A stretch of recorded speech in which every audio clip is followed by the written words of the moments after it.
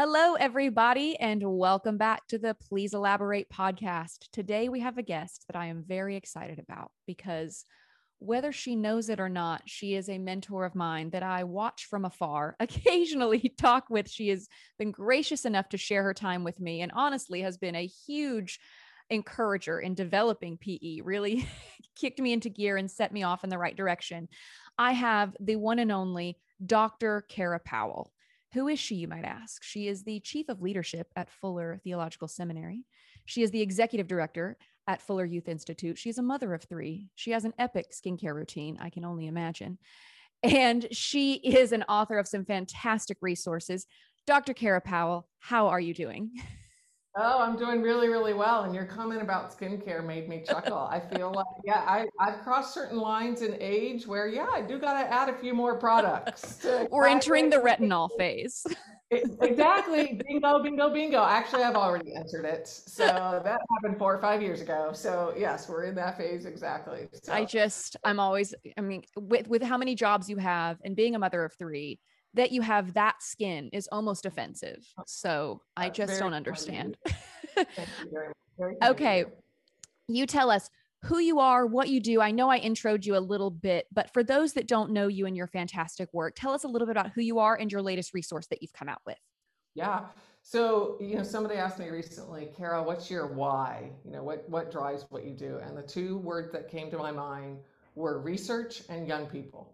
So I'm passionate about a lot of things. I'm passionate about women in leadership. I'm passionate about racial justice. I'm passionate about so many things, but kind of ultimately, I would say what's the tree trunk of what I feel most passionate about is helping young people, especially by understanding research and translating research into tools that young people and those who care about them can use. That is incredible. That is an incredible tree trunk. And you recently, I like it. A lot of branches, but it's a pretty good trunk too. So. And I think that's why I'm so drawn to what you do, because for those listening that follow me, they know that research is a huge part of what I do. And I'm hoping to eventually start that PhD journey in the future. And you're one that I definitely look to. Go, Savannah, go. You were the first one. I would never remember this. I'll never forget this. You and I had coffee one time and I asked you, I said, what's your advice as a woman in leadership in this space? And you said, honestly, the PhD doesn't hurt. Yeah, that made me chuckle. Absolutely. I was like, it's such great advice. I mean, I know that's not an easy feat, but you just sort of said, you know what? When you have doctor in front of your name as a woman, people tend to take you a little bit more seriously. Mm-hmm. Yeah, absolutely. Absolutely. And speaking of all your fantastic work, you recently came out with a resource looking at faith and anxiety in young people today. Do you want to talk a little bit about what that is? I know we have some parents listening and some young people listening that this could appeal to. Yeah, it's our Faith in an Anxious World resources, which actually came out just prior to the pandemic, but we've been updating, tweaking them, tracking with important data. Awesome. And, even before the pandemic, we were seeing such a surge in anxiety, loneliness. Now, according to some research that just came out last week from the Springtide Research Institute, about somewhere between 50 to 60% of those who are 13 to 25 would say that they are lonely or depressed or anxious or stressed. And in the midst of the pandemic, anxiety for all generations has tripled and depression has quadrupled. So, mental health and stress and anxiety, they're just pervasive, again, for all generations, right? But maybe especially young people. If you think about what young people have gone through, they were really busy before the pandemic hit, and then they were less busy, but more lonely. Right. And now they are still not fully connected to peers and mentors like they were, but they're back being busy again. So they have all the busyness of life before the pandemic and still feeling some deficits of social support and just plain loneliness and isolation. So that's why over the last 3-4 years, we've wanted to study what is going on with stress and anxiety and how does faith play a part in how we respond. I was curious because I know this is directed at high schoolers, but looking through the curriculum and looking through some of these questions, I thought, well, you don't have to be in high school to come across these questions. I mean, even Right. even in adults, I've experienced it. Some of my friends have experienced it of, you've lost connection with your friends and family that you saw rhythmically before the pandemic. Then you've gone out of work, then you've come back to work or school or your day-to-day activities, but you don't have that undercurrent of those connections and rhythmic activity of a connection with your loved ones anymore, but you're still Yep. expected to churn out some level of productivity that matches pre-pandemic. Absolutely. And that's super overwhelming. And I think it's one of those long COVID symptoms almost of anxiety and depression. Which kind of goes into the next question that I have for you, which is why are we hearing so much about stress and anxiety in young people these days? Yeah, yeah. Well, we don't totally know why there's no, I should say, there's no one single Sure. factor that we know for sure is causing all of this. I would say that there's a handful of factors. One is technology. And there's so much I love about technology. You know, you and I are talking today. I talked to my daughter in London, my college student who's studying in London a couple hours ago. So I love how technology helps us keep in touch, and technology can be really bonding and create a sense of belonging. But especially for young people, it also shows them everything they're missing out on. Right. When I wasn't invited to a Friday night party, I'd maybe hear about it on Monday morning. Whereas young people today, what they're not Right. invited to, like they see unfolding on a device in their hand while they're in their bedrooms. So technology, it certainly can create a sense of support, but it also can reinforce your sense of loneliness or what you're missing out on. Okay. So technology is big. Some of the ways that we, and I say we, have parented have Mm, also not helped. You know, thinking about helicopter parents who kind of swoop in and we're so well intentioned. We want to protect our kids, but then they don't develop the muscles of grit and resilience that right. young people need. So we as parents, we have not let those muscles develop. I would say a third thing is just plain busyness. I love what Lisa D'Amour says when she writes about adolescent girl anxiety. She recommends that a young person have about 25% of their waking hours unstructured, and which is a lot, right? Whoa. Yeah, That and makes me nervous. yeah, yeah, yeah, totally, exactly, exactly. And again, in the pandemic, a lot of young people had that, but Right. before and now after, they're not experiencing that. And then I would just say, lastly, it's our brain biology. You know, we can't talk about stress and anxiety without talking about the brain being an organ. And just like our heart or our liver or our kidney can get out of whack, and we need prescription medicine and we need Right. behavioral interventions, sometimes our brain is the same way. And so a lot of people need to see a mental health professional to talk Right. about what's really going on neurologically for them. That kind of integrates into the next question I have for you in taking into account the human biology and how we raise up our kids or people in leadership. This idea that almost leaders or parents, anyone who is overseeing the well being of another human, has some semblance of responsibility for maintaining an environment that is for the betterment of that person's well being. So, what mistakes do well intentioned leaders or parents make when responding to young people's stress and anxiety? Yeah. You know, I think number one that comes to mind is we're afraid that if we bring it up, we're going to somehow make it worse. Like Mm. if we start talking about young people's stress and anxiety, then all of a sudden they'll think, huh, I am stressed, I am anxious, and feel more stressed and anxious. Now, the reality is, I mean, young people are swimming in messages about mental health. In fact, Right. in the state of California, legislation was passed a handful of years ago so that every public and private high school and middle school school ID on the back has the National Suicide Prevention Hotline on it. Wow. So, which I think is a great thing. Like, I Yeah. hope more states do that. But that's how much mental health is a part of a young person's day. Wow. Is at least a percentage of them have it on the back of their ID card. So, what I like to say to parents, step parents, mentors, employers is don't be afraid that bringing it up is going to make it worse. In fact, you want to be one of the safest places where young people can talk to you. And so, we spell out an A, B, C, D, E of how to respond to young people who are stressed and anxious. And the A is to ask. We learned this great question from actually a Fuller Seminary alum who's a therapist here in Southern California. And so this is a question we recommend asking. On a scale of 1 to 10, with 10 being extremely or very, how stressed or anxious are you right now? And a 1 to 3 is no big deal. A 4 or 5 is probably handleable. A 6 or above is where we want to start bringing in other support, other adults, other peers. Again, maybe a mental health professional, making it a topic of conversation. So I think the biggest mistake we make is being silent about it instead of being a safe place.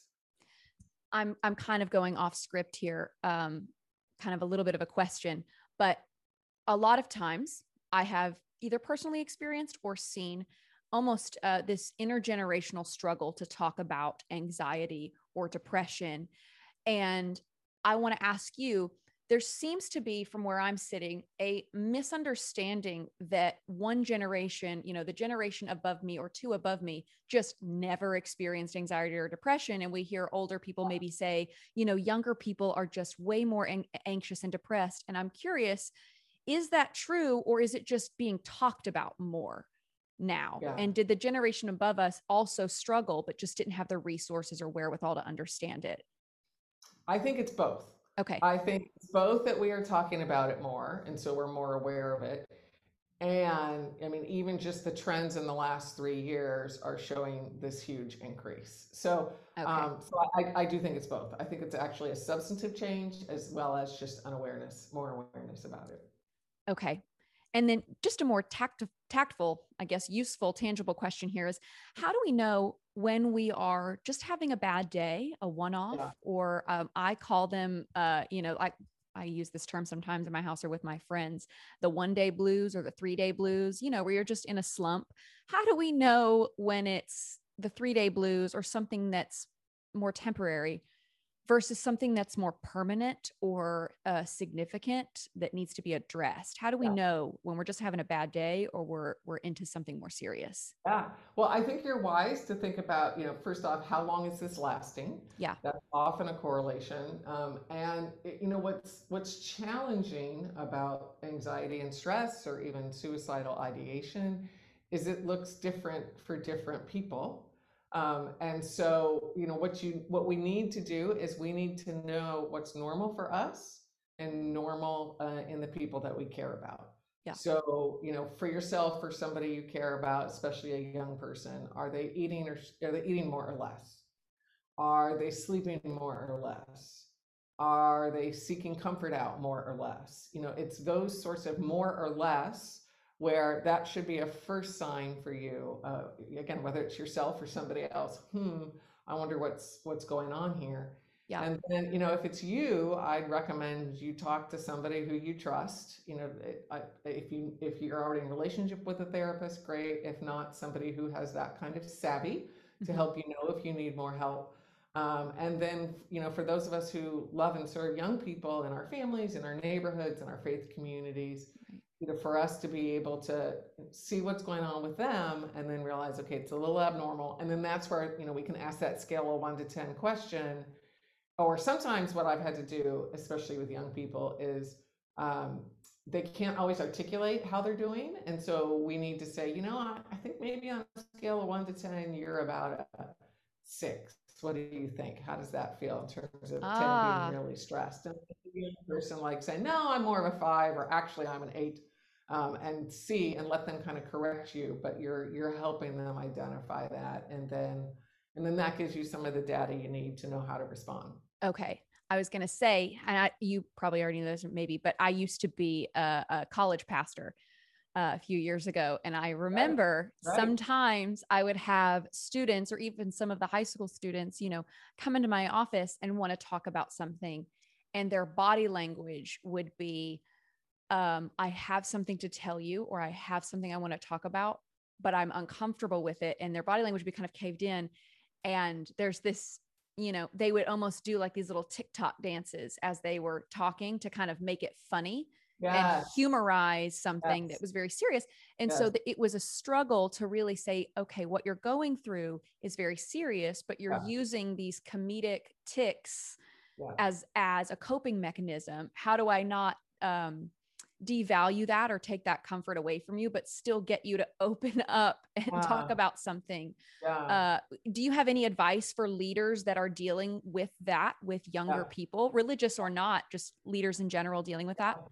Well, this is where it often takes more than one conversation. Right.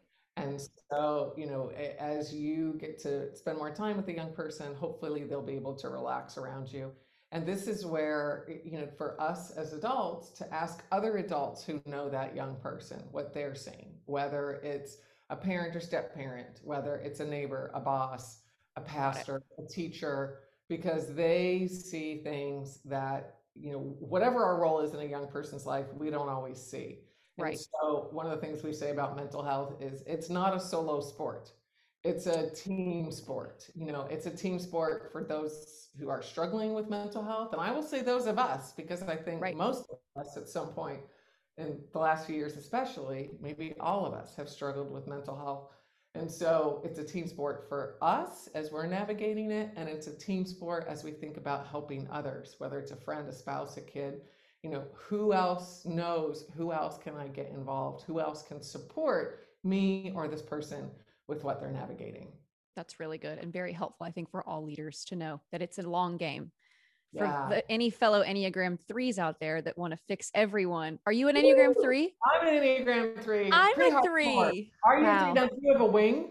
I joke that I'm a 3-wing 3 because I'm Okay. so stereotypical 3. I'm all about image. I'm all about wanting people to think that I'm successful. Yeah. So Yeah, I say the same thing. I know people are supposed to have wings, but I don't really think I have a wing. I don't. I'm a hardcore 3. I'd love to be a wing 4 because I think 4s are just precious gems that just want to make the world a better place. And here I I'd love to am. be a wing too, because the empathy, the heart Right. for others, like I would love that. We So, want to be endearing people. And I think that's half the battle, Kara. I think that really is half. We want it. right. No, I always joke that I'm a 3-wing 3. And that just, no wonder I've always said I want to be Kara Powell when I grow up, and that just tracks. Now I don't have to No wonder change. we resonate with each other. Yes, exactly. So I have one more question for you. Wow. And it's a little selfish because we're engaging in social media and we have access to information at a greater speed than we ever have before. We know about things that we otherwise would have never known about. I'm one of the first generations to kind of be on that cusp of growing up almost entirely with technology, but remembering a period when we didn't have it. And I get very, very overwhelmed when I'm just scrolling on social media. And I'm sure other people that use social media in some form of media for work, like you do with promoting things and working with young people. What is your advice for navigating and finding some semblance of peace when doing that? For example, I get inundated. This is really weird, but when I'm scrolling Instagram, a lot of times my algorithm has just decided to show me animals in shelters that need help and have been abandoned. And it's just every other post. And I get so overwhelmed and depressed and anxious, and I want to save every animal. And that's just one example. You could see the news or what's going on in Ukraine or the chaos with Kanye. You can get overwhelmed and feel like you want to fix it and know that you can't. You're at home and you're one person. How do you navigate? What is any, final thoughts or advice for navigating this inundation of information that we're in right now? I think the first thing that comes to mind, Savannah, is to know our vulnerable times. So for me, like scrolling before I go to bed, terrible, terrible idea. And it's tempting to do it, especially if I'm like watching Netflix or whatever. It's like, I can look at my phone too. And no, because invariably it'll either be needs that I want met, or sometimes for me actually tends to be more about comparison, if I can be honest. Yes. Like, wow, they're such a better mom than I am. Look what they're doing with their kids. Or like Friday and Saturday nights, I've learned I can't look at social media because invariably I'll see friends of mine or people that I know who are posting these great evenings that they're having. And, Dave and I are heating up soup in our sweats at home. And I'll think, my life is kind of lame and everybody has a better life than me. And so like literally I really try not to look at social media on Friday and Saturday nights. And the before bed thing, I just did this a couple nights ago. I looked at some stuff before bed and it brought up these insecurities in me. And I think I slept worse because of it. So it's for me, it's Right. knowing the times that I'm vulnerable and saying, I'm not gonna, not gonna look at my phone for the hour before I go to bed, or even the half hour before I go to bed, or those times when, again, for me, it's often comparison. So That's such good advice because I resonate with that. It's always nighttime. If I'm scrolling at night and then I see, a stranded dog or something someone did, I'm like, yeah, I could probably fix that right now if I wanted to. It's like, no, you can't. You're in Oregon. you mobilize, and Right? yeah, The dog's in yeah, Miami. exactly. Just leave it. Someone else will take care of Right. that. You do that at 10:30 at night, No, Savannah. and the Yeah, absolutely. comparison at night is so much worse. Looking and comparing at night and then just thinking of what you could do better, you could be better at Totally. 11 p.m. But thank you so, so much. This has been so insightful, really helpful. And I hope this is helpful to other leaders, parents, people in places where they have influence on young people. Your words and your work are incredible. Last question, where can people find you and more of your work? Yeah. So best place to find me is at fulleryouthinstitute.org. In terms of a website, that's fulleryouthinstitute.org. My handles on Twitter and Facebook are K Powell FYI, and Instagram K Powell FYI. So my first initial K Powell, and then FYI as in Fuller Youth Institute. So Awesome. would love to connect with people. And I just love the whole essence of this podcast and striving for deeper conversations. Thank you. And growing through discussions and encountering others who are different. So blessings, Savannah, and I look forward to seeing how this podcast continues. Thank you. Oh, that means the world to me. I love everything that you do. Thank you so much, Dr. Kara Powell, and we hope to see you on here again. Perfect. Blessings. Bye.